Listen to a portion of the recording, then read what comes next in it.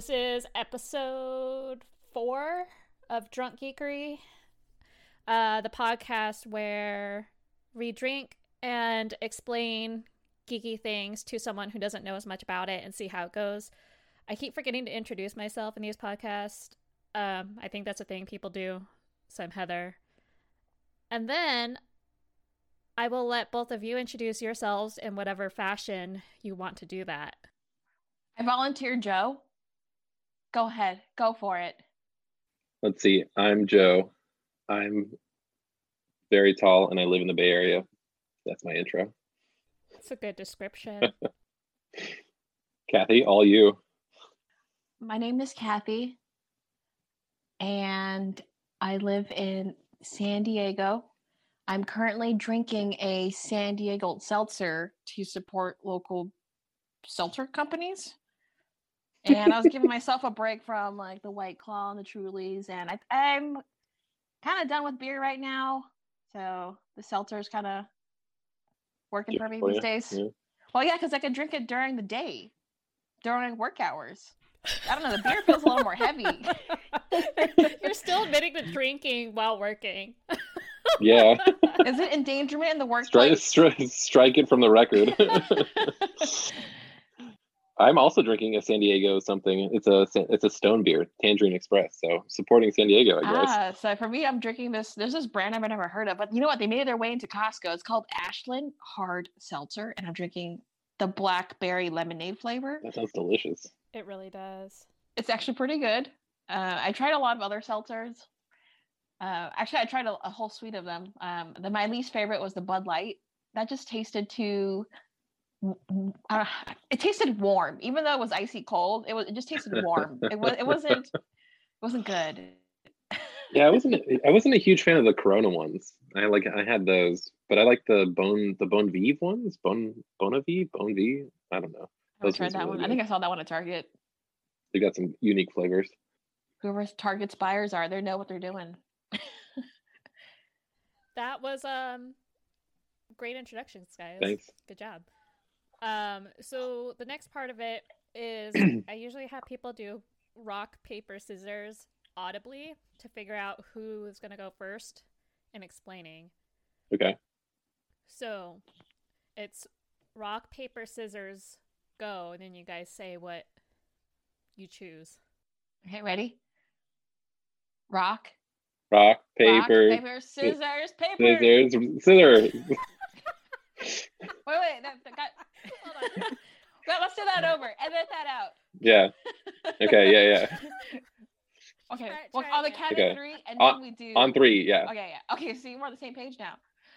Yeah. Okay, you count. Okay. 1, 2, 3. Rock, paper, scissors. Pop. What? Rock. I meant pop. Rock. How much have you had to drink, man? I'm on my 3rd one. Oh, nice. Okay. On 3 again. Heather, you count us down. Actually, no. Let's do on 3. The rock, paper, scissors is messing me up because then I have to pick one of the 3 options. Just count 3, and then we'll shoot. Okay. 1, 2, 3. Scissors. Wait. Wait, was that the actual count? Yeah. Yes. Okay, redo. One more time. Okay. This is the official count, okay? 1, 2, 3. Scissors. Paper. Ah! Okay, so Joe, do you want to go first or second? I'll go second. Okay. Kathy, what are you going to explain to Joe today? I wanted to talk about JoJo, but I only watched the first 4 parts. That's quite a bit. How many parts are there? I think 6, maybe 6. I thought it was ongoing. Is it not ongoing? It's the manga's ongoing. But Kathy, you can explain 4 parts of JoJo. Actually, you could probably do a whole thing just on like the first part of JoJo. Do I get to ask questions during? Like, how does this work? Whatever you need to do to understand it, Joe. Okay. All I know about JoJo's Adventures or something is that there's someone named Joestar, and that's it. And and Dio, right? Dio's in it. Dioism, yes, the religion. No, wait, no. I thought there's someone named Dio. There yes. it is. I thought you said Dioism. I will join that religion in a heartbeat. All right, Kathy, go ahead. Okay. Okay, so let's talk about part 1. So, a high-level summary of part 1. You have this English lord. He's super rich. English lord the first. What's an English lord? Someone who speaks English or someone in England? I'm pretty sure he's from England. Oh, but he speaks Japanese. Okay. But they're in England. He's speaking Japanese. And so you have this. Okay, so he's a lord in England. Now, he's like one of those English guys that are rich. Aren't they all lords? Like some sort of So you have nobility. Yeah, he there we go. Okay, yeah. English, I'm gonna call him English Lord. What happened was he was just going about his day in a carriage, a little rainy, and his carriage fell off a cliff because of negligent driving on the carriage driver's part. Negligent horse driving. Okay. Yes. And he fell off the cliff with his wife, and along with the horse and the driver. Okay, cool. And there's this old guy who's like, "Oh yeah, I'm gonna score." What? Carriage that okay. This is gonna be really hard for me. But he goes this old bald dude. I think he's bald. And he has long hair. What does bald have to do with it? She's painting a picture. Okay. Yeah. Okay. You gotta imagine this, and then you gotta also imagine the Lord probably, he had like the mustache, of course, and he's all in a suit. Come on.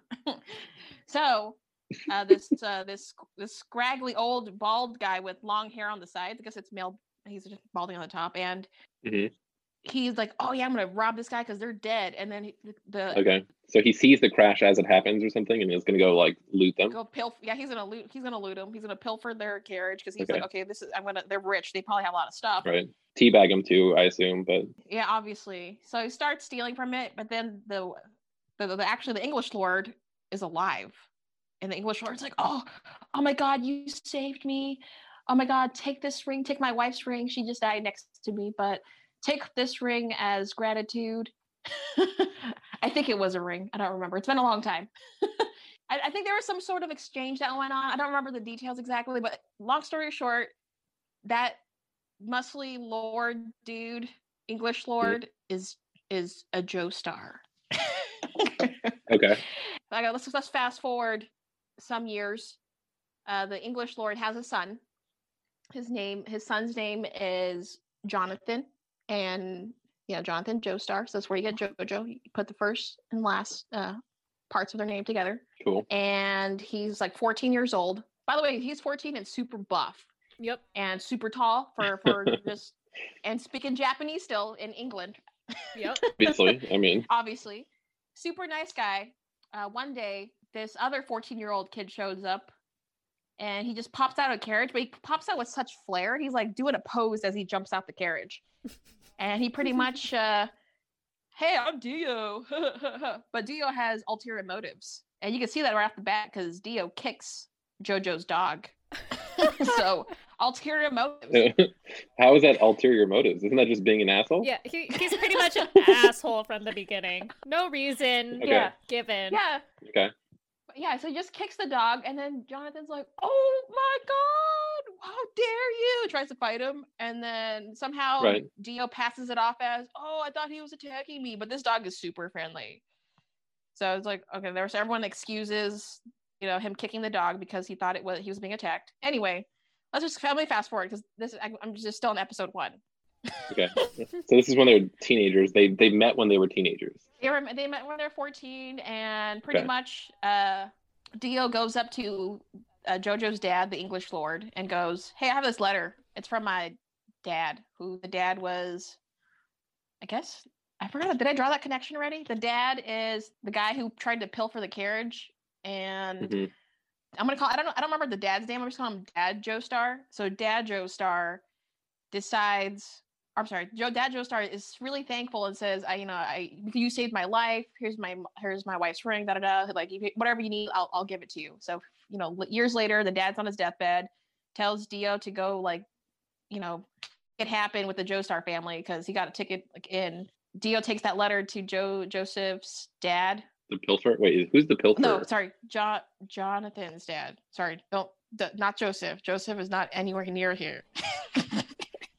I'm struggling a little bit and just blurring, but are you following along? Wait, okay, so who? Wait, the pilfering guy. He's the father of who? Okay, let me start over.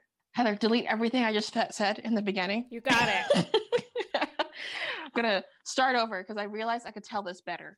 So, English muscle lord. Mm-hmm. Wait, we're gonna start over? No, we don't need to start over. English muscle lord falls off a cliff. His wife dies. Random scavenger dude comes by, says, "Yeah, I'm gonna score." Not the horny way, but like in money way. Yeah, right. Yeah, we've established that. Yeah. And what happens is the English muscly lord, and he probably only survived because he was muscly. Oh my god! Like thinks that the scavenger pilferer dude was helping him and saving him, and so the English lord rewards him with a ring. Yeah, it's pretty much like here and then with the ring. Okay, so the English lord is the father of who, and the pilfer guy is the father of who? English lord is the father of Jonathan. So English lord is a Joestar. So that's right, like the OG Joestar. Like he started it. Okay. He started this entire mess. Let's be real here. Yeah. Because because if he didn't give that ring to them, we wouldn't have this anime. That's true. Okay. Now the pilfer. Is pilferer a word? It is now. Yeah. So the pilferer. He has a son. By the way, his son is his son Dio? Yeah, his son is Dio, and his son. Son is Dio. Okay, that's literally all I wanted to know. You didn't have to retell the whole story. Don't worry about it. So, pilferer's son is Dio, and by the way, Dio hates his dad because pilferers, I guess in the back old days, would just be scumbags and somehow get sons. Anyway, so he hates his dad. So you kind of see throughout like the beginning of the first episode that Dio actually kills his father passive aggressively. Actually, it was very aggressively. He was giving him poison every night until he died. So, right. And so when Pilferer was on his deathbed, he was like, "Hey, take this ring, take this letter, take it to the Joestar family, and you will get rich because they owe me." Right. Yeah. Cool. So Dio, he's like, "Okay, I finally killed my dad. Freaking finally, I can finally get on with my life and get some money from these Joestar people." So Dio gets out the carriage, comes out in like supermodel style, at age 14, and kicks the dog. Obviously has already created a bad starting relationship with Jonathan. Kind of moves on from there. They pretty much, Dio just is an asshole all the time to Jonathan, but I think it's just because he's like, Jonathan's in my way of inheriting all this money. So I'm just gonna make this guy hate me and like try to turn his dad on him too. That'd be like cherry on top. Let's just fast forward a little bit. They, they fight. They're brothers. I'm sorry. Dio pretty much gets adopted by the English muscly lord. Okay. So they've kind of become brothers. I guess stepbrothers. Okay. Stepbrothers, yeah. Adopted brothers. Yeah, they're adopted. Yeah. Okay, so we're finally back to exactly where we were like 10 minutes ago. But... I'll get through it. By the way, we're still on episode 1. I'll fast forward through most of it, but I guess I'm going to start fast forwarding because a lot of it's just it goes quickly.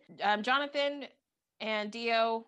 Actually, Jonathan becomes unhappy. Dio's all about that. As they get a little bit older, not 18 yet, but they get a little older. Jonathan actually gets a girlfriend, or not official. You know how it is. Like back in the day, you can't really be direct, so you got to do like the long game, and you flirt for like months, and you like never kiss or anything. Her name's Arena. Right, yeah. So he gets a it's pretty much his girlfriend Arena, and then Dio is like, "Oh man, Jonathan seems happy these days. What the hell's going on?" So Dio stalks Jonathan and sees, "Oh my god, he's hanging out with that girl." So after one of their dates, again, Jonathan and Arena never kissed. They're not official boyfriend girlfriend yet. They're just kind of been beating around the bush. Right. Dio just, as soon as he sees Arena, when JoJo leaves, Dio goes up to Arena and just like makes out with her. Wait, Like just straight up? Okay. Yeah, Yeah. he just like it was pretty rapey. Well, not rapey, but it was rapey. He just grabs her and he just like bends her over and like he kisses her like blah, blah, blah, blah. And she's so horrified. And then Dio's like, "Oh yeah, how's it feel to have your first kiss with me and not Jonathan?" Okay. So it's stealing the first kiss. Okay. Yeah. Yeah, there we go. And so Irina was like so disgusted that there was this puddle of mud, and she actually just like tries to wash out Dio's kiss with mud. And so Dio, With mud. well, she just was like, I can't have this. And so Right. Dio actually ends up kicking her and like, how dare you, bitch? God damn, this is pretty abusive. I know it was really fast. I was like, wow, he hit a girl, and he hit her hard. So like this was like the 1800s. Let's be real. Oh yeah, didn't they put domestic violence stuff in place in like the 1960s? I mean, like that's a recent thing, the last 50 years. Yep. Okay, so the 1800s. Yeah.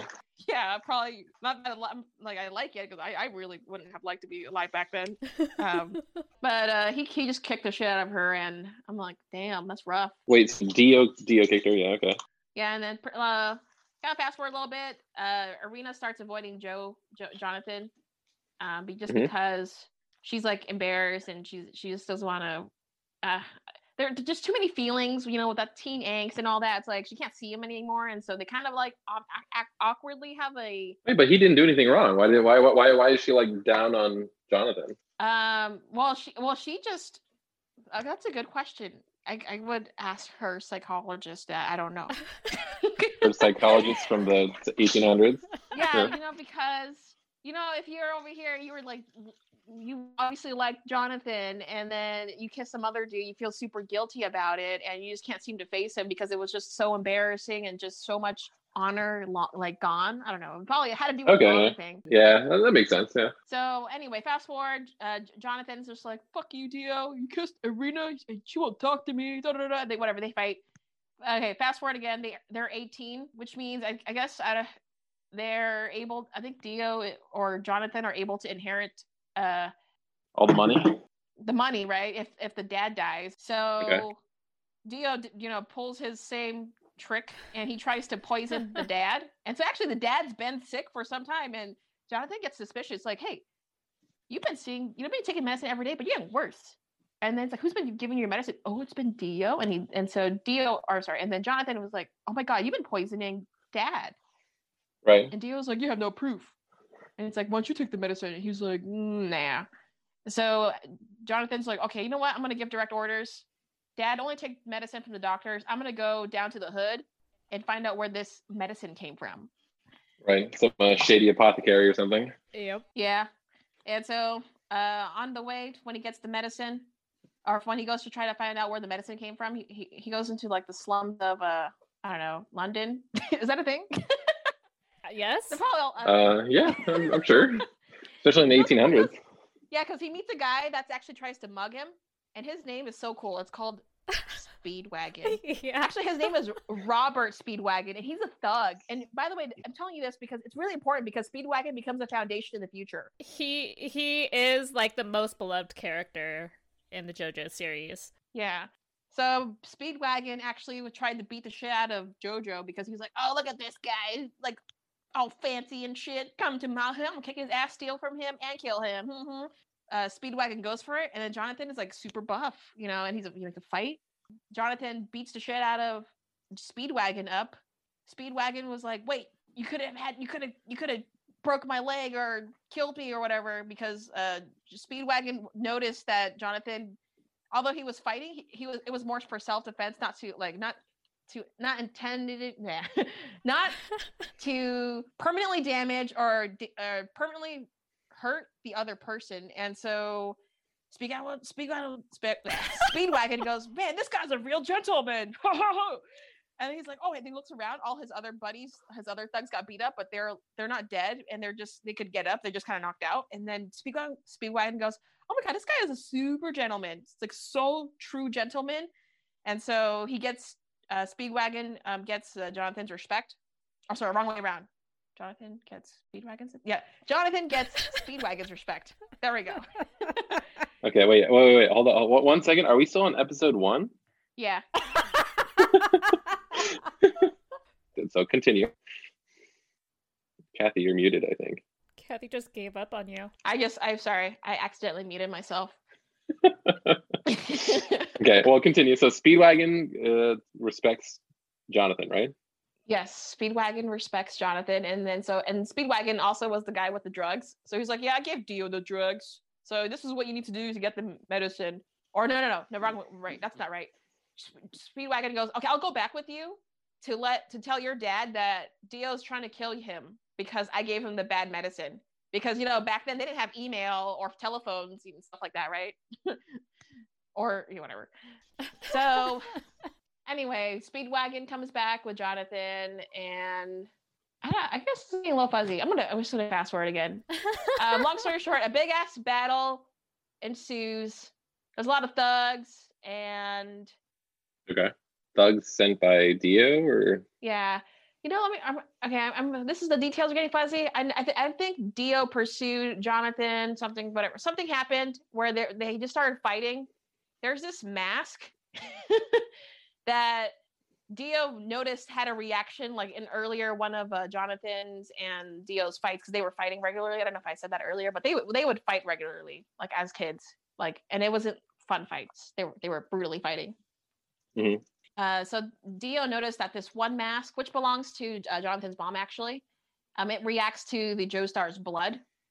Okay. And so what actually ends up happening is, I guess the plan. So the original. So Dio, he's over here trying to fight Jonathan, and shit's about to go down, and poisoning the dad and all that good stuff, and all the truth coming out. So Dio puts the mask on after getting some blood on it, and he becomes a vampire. Dope. Wait, is this still the first episode? I think this is episode 3. Okay. Okay, so Dio's a vampire now. All right. Dio's a vampire, but by the way, after he became a vampire, he didn't want money anymore because being a vampire was a better option because he gets. He's all immortal and shit, right? Yeah, he's super immortal. He's like, oh my god, this is awesome, but he still has to play by the vampire rules where he needs blood and he can't be in the sunlight because he'll disintegrate into dust. So that's pretty much it for the beginning, and then. JoJo can't pretty much win against a vampire, so he somehow runs into this Italian dude that could do like Chinese monk kung fu. Okay. like those Shaolin monks or something like that. Yeah, it's like because he's using chi energy because I know it's chi because in the JoJo Bizarre's Adventure they call it Harmon. So JoJo's on a quest to go kill Dio. Oh yeah, by the way, their parents, his dad died. They got him killed. Okay, wait. Dad's dead. Done. Did Jonathan inherit the fortune then? Who inherited the fortune? The money doesn't matter anymore because Dio is unlimited. Yeah, so Dio just wasn't fighting for it anymore. I don't need money. I could live forever. So wait, so Jonathan did get the money then? Who doesn't keep? He's gonna keep the money. He's rich, man. But it's okay too. They're gonna be rich because JoJo and Speedwagon are now friends, and then Speedwagon later makes an oil company, I think, or something like that. All right, I forgot.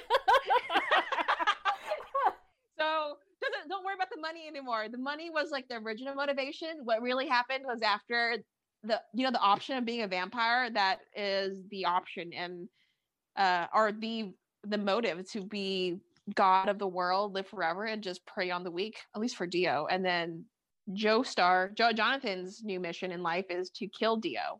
Okay. And so he can't kill, and it was very apparent that he couldn't kill Dio as just with his regular skill level. And so that's where he somehow runs into this Italian guy that knows the Shaolin kung fu martial arts or whatever. And in the JoJo universe, it's called Harmon because Harmon, and I would say imagine it like chakra in Naruto.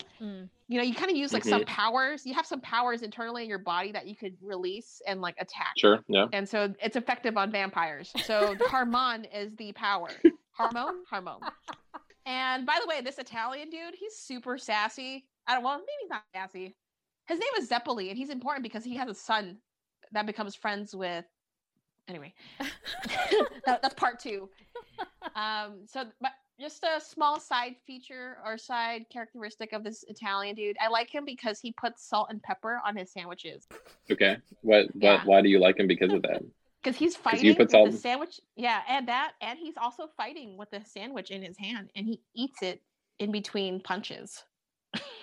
It also puts salt and pepper on it while fighting. Yeah. Wow. Okay. Exactly. Okay. Is it pepper or was it pepper?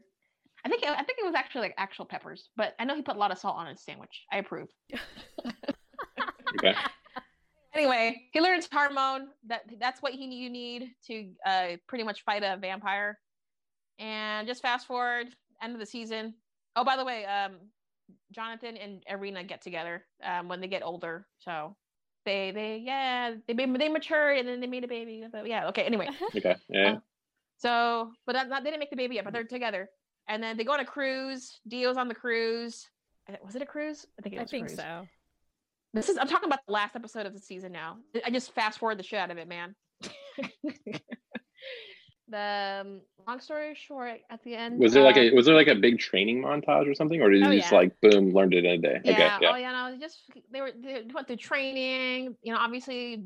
Oh, by the way, Dio's vampire abilities, he can make other vampires by scratching them. Okay. Yeah. So he can make more of himself, right? But he's like the ultimate one. The other ones are kind of, just like little pawns. He's like the source vampire. Yeah. Okay. Yeah. But so Jonathan and Zeppeli go and try to take on these vampires. Zeppeli ends up dying, by the way. Sorry. And Speedwagon's there because Speedwagon's now like Or the crew. a primary character. Yeah, they're part of the crew. Anyway, they go on a cruise. This is the end. And Dio's on there. And Jonathan actually almost kills him. But then Dio takes over Jonathan's body and then hides himself in a casket until he's unraveled. Dun, dun, dun. Wait, do you know that in the first season or the first part? I don't think you know that he actually takes over Jonathan's body. Yes. I think you just know. So like at the end of like part 1, you just think that Jonathan and Dio killed each other. Okay. But it turns out Dio is still alive. Yeah. And Jonathan's dead. Just his head is alive, and he takes over Jonathan's body. Yeah. So the head takes over Jonathan's body. Oh, and by the way, Irina is seen at the end of the first season with a baby girl. Sure. Yeah. To continue on the Joestar legacy. In that whole fight, like the cruise gets set on fire. So she's like in a lifeboat off to the side. Well, yeah. She made it. No one else did. Well, maybe some others did, but she definitely made it. It's actually a lot more exciting than I probably explained it to be in terms of the action. So if you like a lot of action, it's really good. And if you like a lot of actually creativity in fighting. So it was just... I'm assuming the showdown between Jonathan and Dio was pretty spectacular. That, and even any time they brawled in between from for episode like 3 to, I don't know, episode 20 or something. The fights were really good. They're really creative with how they use hormone, how the vampires work, and all these other elements that come into play. It's just, if you're into a good shonen, I would actually recommend that one. And it just gets crazier. Yeah, and by the way, that was just and then that's just actually the foundation story. Like that actually, as Heather said, it only gets crazier and it actually only gets better because that was actually the slow season. Exactly. Is like Dio the one constant throughout? No. No. But he is one of the better characters. Yeah, I would say Dio as a bad guy is the best bad guy I've seen in a long time. And I don't like a lot of bad guys. Because he comes back with a vengeance and becomes the most flamboyant villain I have ever seen. And I love it so much. Because he comes back in like a shiny gold and green jumpsuit. Ooh. Wearing heels with the whole green eyeshadow. And is just a flamboyant golden vampire. So does he like make appearances throughout the rest of the seasons, or do they like eventually beat him? Wait, hold up. That's all Kathy. We gotta talk about part 2. Did I get into spoilers of part 2? No. Actually, part 2 is just like really random. I would actually say part 2 JoJo. So this JoJo is actually he's not the son of Jonathan, but he's like the I guess the next generation of like the Joestar family. So he's not Jonathan Joestar. Okay, so he's not first. Okay, so Jonathan Joestar was the first gen. Joseph Joestar, who is the second JoJo in the series, he is I would say the third generation of Joestars. And I guess sum up the second part, it's about this English JoJo is, I think he's now in New York, but they speak Japanese. So I believe he's half Japanese and half white guy. No, English, right? I think that's part 3. Oh, that's one more down. Yeah. Okay, so Joseph is still fully Japanese, but he's now living in Brooklyn, I think. No. Yes. I don't know. You see, yeah, he's whatever. Somewhere in New York. I guess this JoJo. So Joseph, he I guess in part 2, he fights Aztec gods. Also, very glorious. Oh yeah. And this JoJo is a cross dresser, so he'll wear like a short tank top and like capris. Looks good. Sounds pretty hot. So where Jonathan was like an upstanding gentleman, super nice, all that kind of stuff, his grandkid is like a con artist, super like ladies man. Who do I describe him as? But not like Jonathan at all. But it's entertaining. Okay, yeah. Yeah, the first Joestar, Jonathan, is goody. But is his grandson still like really rich? Like, are they all super rich? Don't worry about the money. Don't worry about the money. The money is not even a factor anymore. But just know that they have unlimited money. Because it never comes up again. It was just only the initial. What's the word? It was only the initial goal or objective until the vampire thing came underway, and then the show became about vampire versus the Joestars. Yeah. Oh, and they have Nazis. I guess but they're the good guys. These are the friendly people here. Okay. So they get yeah, I don't know. Part 2, I'm dying over here, Heather. This thing is hard to explain, actually. My favorite parts of part 2 are when the Mayan gods get awoken, because they're originally carvings in stone. Oh yeah, and then like you give them a blood sacrifice, and then it's these super buff dudes with long hair and like loincloths and like crazy poses awakening from the stone with like this crazy theme music going on behind it. It is, again, one of my favorite things. It's freaking hilarious. Yeah, the Pillar Men, right? Yeah, Pillar Men is what they're called. Yeah. Yeah, the Pillar Men, you gotta awaken them, and then when you awaken them... Wait, but who awakens them? The Nazis? No, was it the Nazis?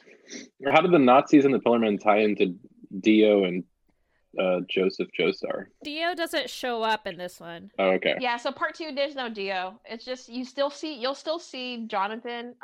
Joseph, he uses Harmon. So you can see he's a Harmon user.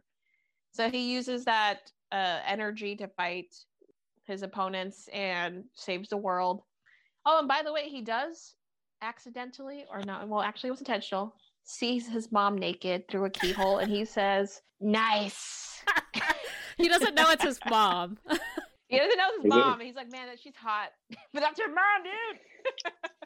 Because, yeah, she was, like, helping guide him on this journey. Some incesty vibes, okay. Yeah, but the reason why he knows her is because she was teaching him how to better use his Harmon, because she was a master user of Harmon. Mm-hmm. So she started teaching him, and by the way, everyone gets a sidekick. Joseph, his sidekick is Caesar Zeppeli. So that was, I think, it's probably the grandson of the first Zeppeli that likes the sandwiches. The salt and pepper sandwiches. Yeah, yes.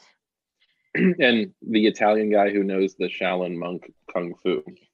Correct. So this Caesar guy is now. That means the Caesar guy also knows how to do the Harmon. I'm going to say Shaolin soccer.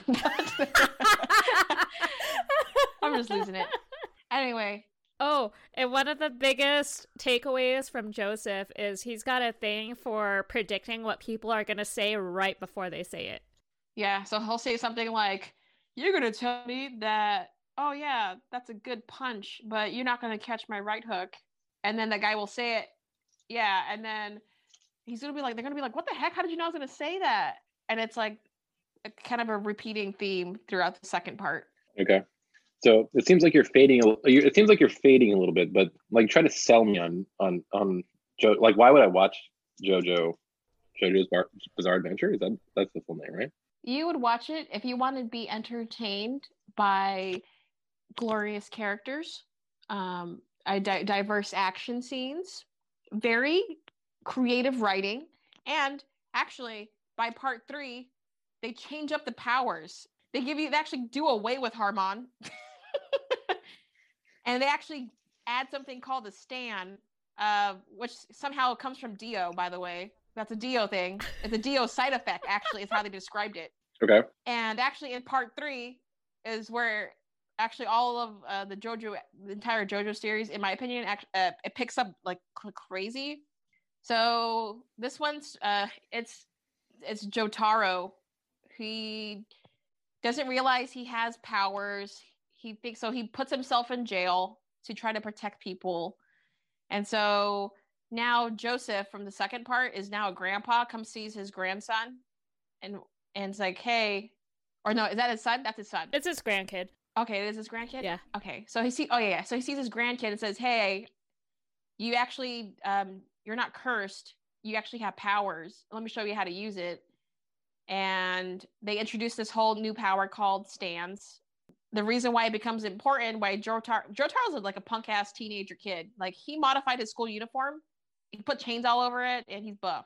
But anyway. And also, he's like 17, but yeah, this giant kid. Yeah, he's 17, and he's just bigger than his dad. Or, I'm sorry, his grandfather, who's also really buff. Anyway. Buff dude seems to be like a recurring theme here. Yeah, they're all, they draw all of them buff and really, I guess, unique. They all give them like a little their own style. Okay. Anyway, yeah, so they pretty much, Jotaro has to get his shit together because his mom, or Joseph's daughter, she gets sick with this. She has her own stand, and if you're a weak body, you'll die from not being able to support the stand power. Okay. And so they have to go make a trip from, I don't know, was it New York or Egypt? Or no, New York or Japan. I think they're probably in New York. And they have to make a journey out all the way to Egypt. And they meet fun characters along the way. And really, really creative use of stands, because they'll have to fight other stand users that just have a lot of creative power.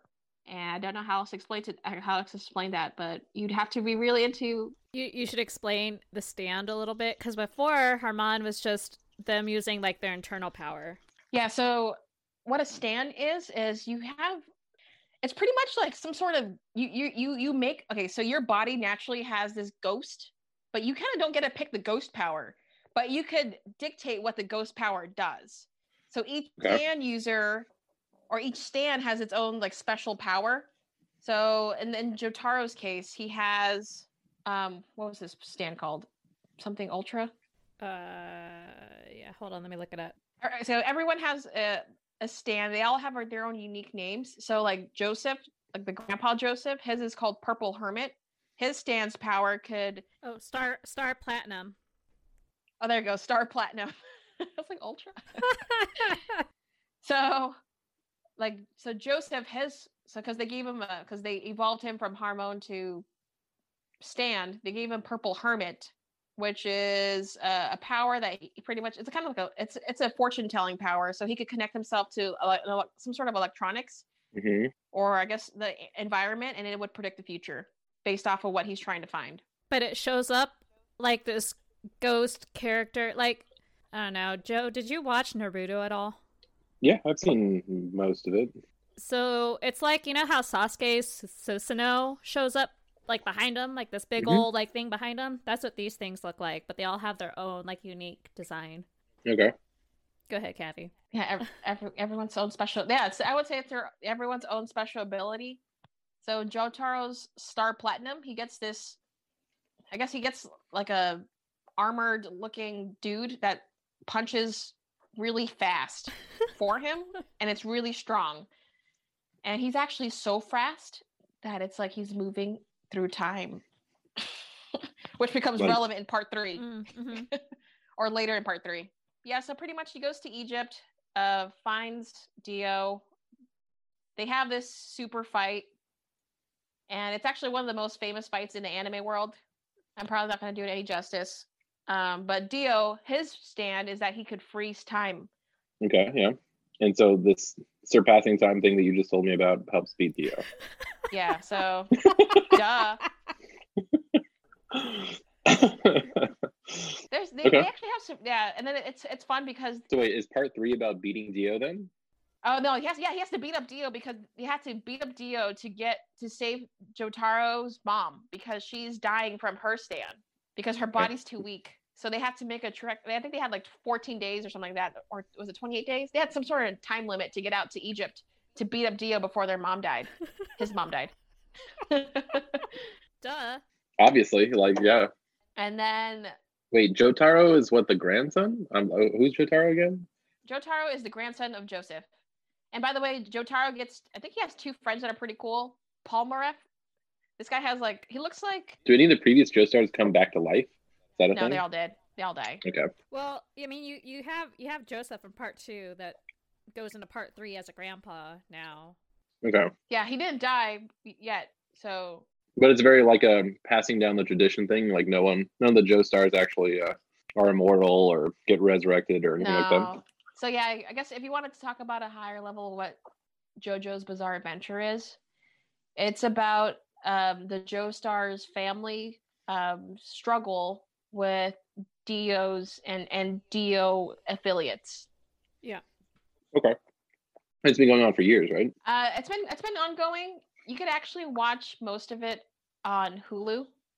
They have 4 parts, and then if you want to watch more, you have to go on like Crunchyroll or find another source. Sure.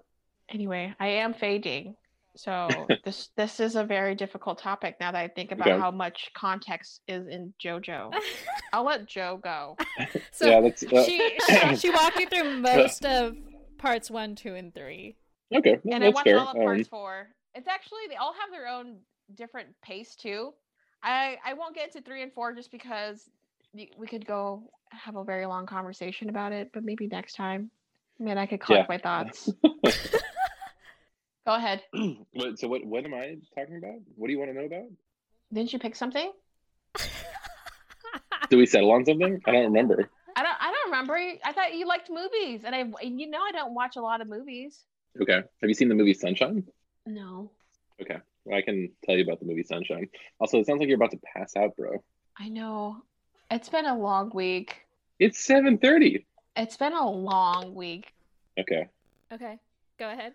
So this is a Danny Boyle movie from, I don't know, like the early 2000s, mid 2000s. I don't know. He's the guy who directed probably the movie you would know would be like 28 Days Later or 28 Weeks Later. Wait, those are 2 separate movies. Those are 2 separate movies. He directed both of them, I think.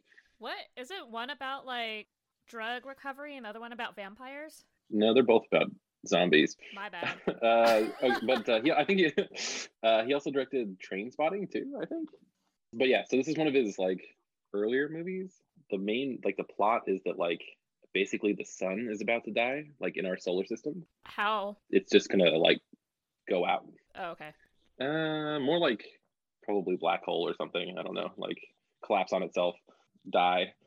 Is that why they call it Sunshine? Oh. Yeah. So basically, the Earth sends this team of super scientists, which has the always very sexy Chris Evans. Ooh.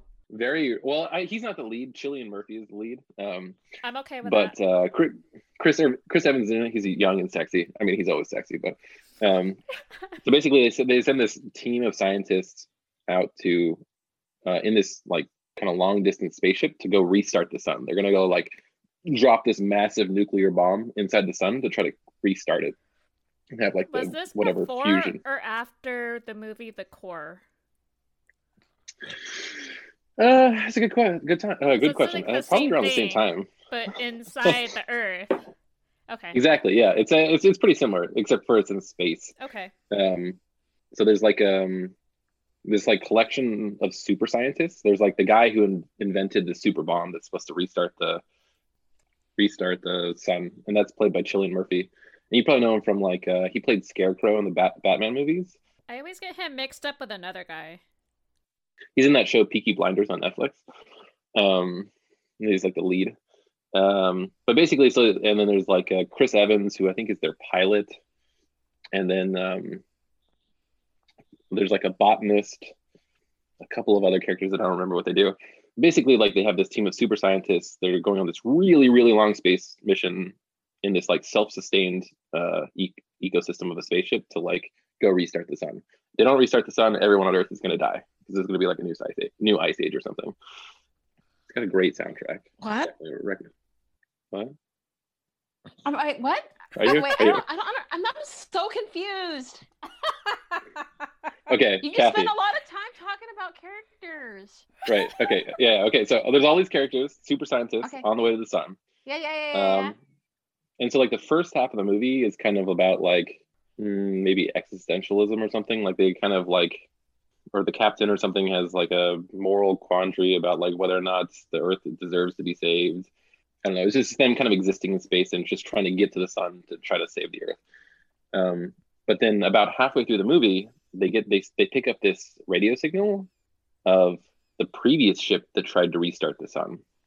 Because they're the second team to go try to do this. The first team, I guess, they lost contact with, and so they like pick up the signal of the first ship that went to try to restart the sun. And they're like, "Oh, what we should do is like go get the bomb from that ship, so that way we have two bombs and have two shots to go to restart the sun, right? Basically all of humanity is running on this. This is our last chance. Like maybe having two bombs will be okay." And so they like make an executive decision to go get that second bomb to try to restart the sun. And that's basically when like the whole movie just like everything starts going wrong. When they like veer off course to go meet up with the second ship, someone like messes up the math with like docking with the ship.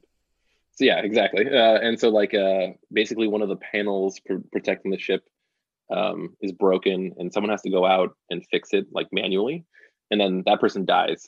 And that was like the captain of the ship. So their captain dies on the way to go. How did he die? Was it too hot? Yeah. So like as they're fixing it, like the sun is about to roll over the ship and like fuck. basically it incinerates him. It is hot. Okay. It's still, the sun is still hot and very much dangerous. Okay. Well, I'm over here. They're trying to fly to the sun to bomb it twice. I don't know. Yeah. The sun is still alive, just dying. And so like the captain dies and they're like, oh shit, like shit's starting to get fucked up. And then the ship gets damaged too at the same time. So their like internal greenhouse, which was supposed to provide all of the oxygen for the ship, because it's like a self-sustained ecosystem, that catches on fire. So they're like, holy fuck.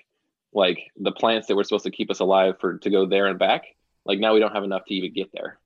Wait, you said plants? Yeah, so they have like a greenhouse inside the ship that's supposed to like, filter the CO2 and produce oxygen. But wait, but that doesn't. Okay, go ahead. It's like an artificial greenhouse that's supposed to like give them continuous oxygen. Also, just like having fire on a spaceship can't end well. Super dangerous. Yeah. Super bad. Yeah. So like part of like veering off course, like captain dies. Then their greenhouse catches on fire, and then the guy who made the math mistake, so I think he's like their smart math guy. That's a very professional thing. Yeah, I'm not smart enough. So they crunch the numbers, and like Chris Evans' character is like, we don't have enough for all of us to make it to make it to the star. One of us has to die basically. And so like the guy who made the math mistake that caused the captain to die, he commits suicide because he feels so responsible for like the shit that's gone wrong. How did he commit suicide? He ran a knife. No, he ran a knife down his his arms. Oh, fuck. Yeah, it's really. He just went outside. Yeah, he could have just gone outside and just burned instead, or suffocated. I don't know. Right. I mean, there's a lot of things that he could have done, but yeah. So like he feels so responsible and guilty that the captain died, and then that they were kind of fucked. So he kills himself, and then so they arrive at the first spaceship that has the original bomb, and then there's like kind of good news actually. So they see that it's like the bomb is still functional.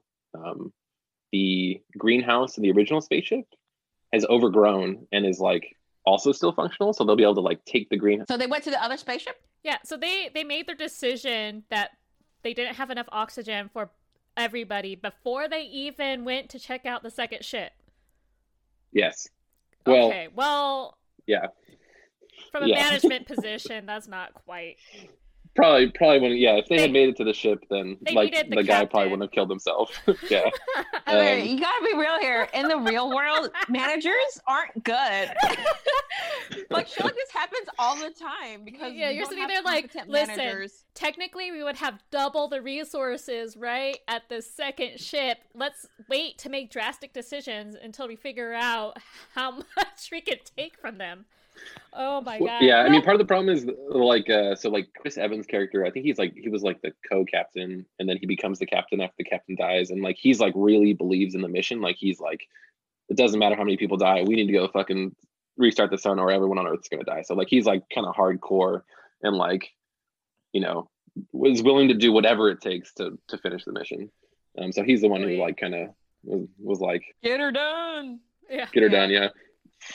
So they show up at the second ship, and they're like, "Oh, sweet, second bomb, greenhouse that's like overgrown. Like we can definitely use this, and we'll be able to go to the sun and make it back to Earth." And then some crazy shit happens. It wasn't crazy so far. So far it's just been kind of like a space, like they're just out in space, and like. What year is this? It's supposed to be some like 2050s or something like that. Like 2050. And so like no, this isn't even the craziness yet. So they go like one of the guys goes and looks at the ship's logs to figure out like why didn't this ship make it to the sun? Like why did the first trip fail? Did they find the crew, or there's no crew that they found so far? I'm getting there. Don't worry. Okay, my bad.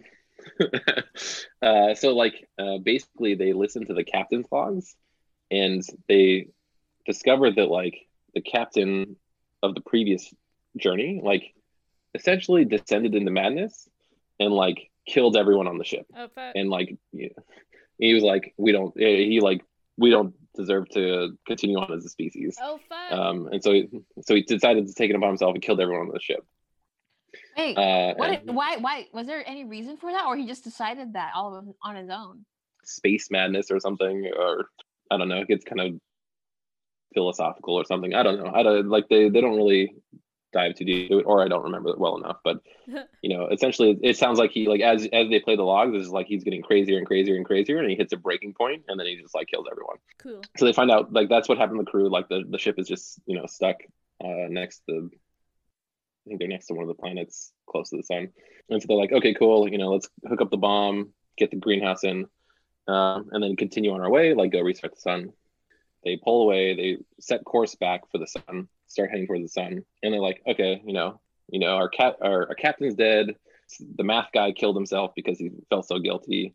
But, everyone else is still okay. And like, we'll make it to the sun, restart the sun and make it back. So everything seems okay, right? So then like, the computer on the ship that's got like an AI built into it or something warns them that there's one extra life form on the ship. Horror. No, I got alien vibes now. I don't like that. And right, so like now it starts to descend into like kind of almost like a slasher film. Oh fuck. So basically they find like parts of the ship start getting damaged randomly. And they eventually find out that it's the previous captain was still alive, and he made it onto their ship to try to sabotage their mission because he still believes everyone on the planet should die. So basically, there's this like crazy guy who his like skin is like burnt all over. He like looks really disgusting. Leather, yeah, yeah. And he's going around the ship trying to damage it and also kill the crew members. Dick move, man. It's kind of a dick move. They're really close to the sun at this point. Like they're like the mission is close to being done. And so like the remaining part of the movie is them just trying to like survive his onslaught because this guy is like fucking crazy. And so he like damages the computer, like the navigation computer, and he basically, to damage it, he like pulls the computer out of this like liquid nitrogen cooling vat that was like keeping it, like computers run hot, so like he pulled it out, and so that way it would overheat. And so like Chris Evans' character actually dies, like pushing it back in and like locking it into place, just trying to like. So he dies frozen. He dies, yeah, like frozen. Poor thing. Fixing the computer because like they need the computer to like start the bomb and stuff. Cillian Murphy's character, the guy who invented the bomb, is like the last people left, and I think someone else is still alive with him. And he wasn't the captain? no, he's like a nuclear physicist or something. My bad. I thought he died a long time ago. No, like the captain was this. He was a Japanese guy. He's been in a couple other movies. Maybe in. I think it's the guy. No, I think it's the guy from Westworld. Maybe if you've seen like the second or third season, But yeah, so like they're really close to the sun. They make it all the way. They realize that they won't be able to like stay in the cockpit and set off the bomb and go back. So Cillian Murphy like manually goes to the bomb, and the guy, like the crazy guy, is chasing him the whole way, and makes it to like the console in the bomb, and they're like inside the sun, and they like sets it off. Jesus, Kathy. How did you know that was me? Okay. How did you know it's not Heather or you? Go ahead. Because I'm very familiar with your burps. So like. Go ahead. Continue your story. Go ahead, finish your story. Okay, we're almost there. So he makes like they're like inside the sun. He sets off the bomb. Like everyone dies, including the old captain. You know, the whole thing just explodes. It's like this massive nuclear explosion, and then it cuts to, I don't know, a scene from Earth, and then you see like a shine off in the distance that's supposed to be like the sun reigniting, like they finished their mission, but everyone died, and that's Sunshine, and a fantastic soundtrack. I know I mentioned this earlier, but yeah, it's if you like sci-fi. A weird movie. Yeah, well, that's a sci-fi. That kind of had like. It starts off as like a really like classic sci-fi kind of like space odyssey thing, and then it like devolves into this kind of horror movie, but it's still really good all the way through. Elements that reminded me of Event Horizon. I don't think I've seen that one. I thought it was gonna be really scary, so I didn't watch it for the longest time, and it ends up being like a really badly done scary movie, but it has elements that remind me of that. But yeah, I highly recommend it if you like check it on a streaming service or rent it or something. It's got a young Chris Evans, young Cillian Murphy, and just a great cast all the way around, and great soundtrack. And like you might not like the horror element at the end, but I think it was still pretty well done. That is hilarious because that reminds me of. I'm pretty sure you watched Get Out. How does this remind you of Get Out? I haven't seen Get Out actually. Okay, well, what you haven't seen Get Out? It has the opposite, like kind of like in terms of genre changing. Like at the end of the movie, the entire Get Out movie was like thriller, horror, horror, like suspense, thriller. Yeah. And then when you get to the end of it, it becomes a comedy, and I'm like, what the heck just happened? And I was just like, laugh. Yeah. Also, spoilers. Thank you. I haven't seen Get Out, but you're welcome. Oh, well, you should go watch it because it's really good. It's very unsettling, and then you get to the very end, You're like, holy fuck! All right. If you want to watch another very unsettling movie, you should watch The One I Love with it's got that guy from The League. If you ever watched The League, but is this a rom-com? No, it's a drama or like a drama thriller. Okay. But also very, I don't know. I was very unsettled after that movie.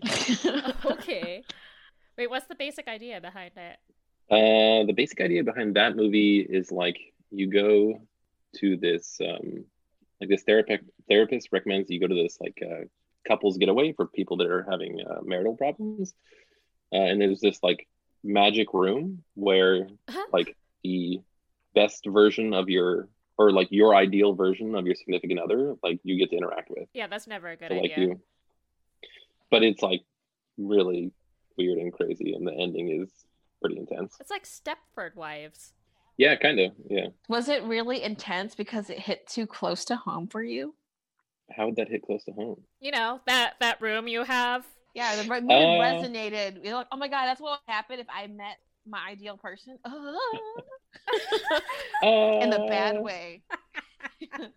Because you said no, unsettling. it's just got a really good like overall commentary on relationships and like what I don't know what relationships mean to people. The ending is really good. Like I'd watch that movie just for the ending. Okay. Wait, you'd watch that movie just for that ending, you said? Yeah, like the ending is like so good that it's like the movie itself is kind of slow, I think, in general, but like getting to the ending is totally worth the payout. Wait, what's it called again? The One I Love. I thought it was gonna be never mind. What? Nothing. I'm over here. I was ready for that joke, Kathy. I was gonna say the movie was the end justifies the means. That was terrible. That's why I stopped. I'm so glad I made you say it.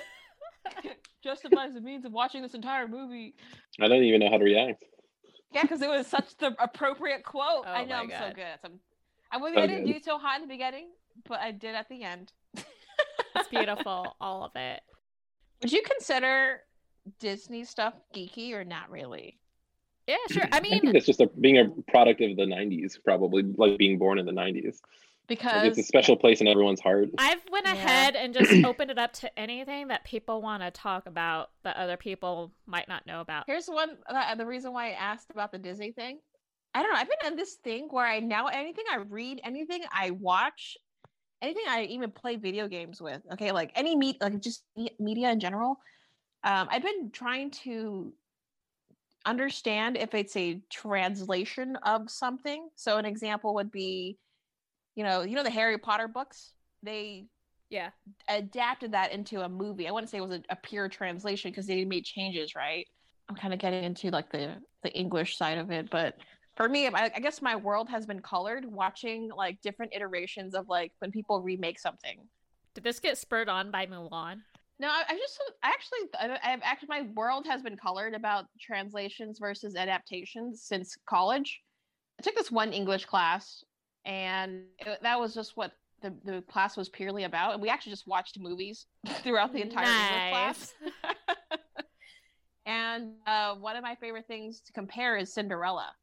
Okay. Because I like to, you have the Brothers Grimm version versus the Disney version versus, other adaptations you see in like film, such as like Ever After, which just got put on Disney Plus. Oh. With like Drew Barrymore. And you kind of like start paying attention to these little details. It's like, okay, what recurring element is here and there? Or which one did they directly translate to do a good job? Which one was I don't know. First? The Brothers Grimm version? Good question. I don't know.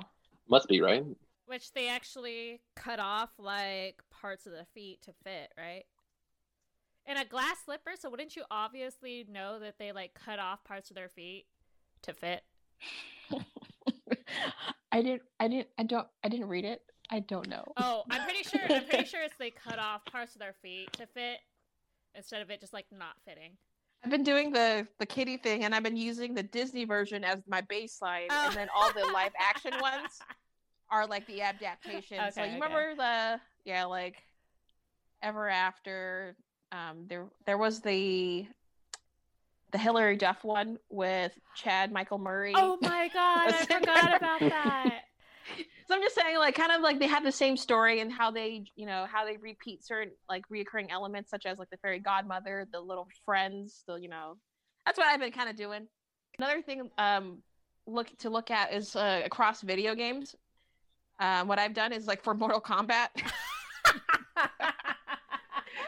So I'm actually like I follow Mortal Kombat and I watch the movies. I played the games on Sega Genesis. I played them. You on watched PS2. the movies. The movies wow, are great. okay. I have to say.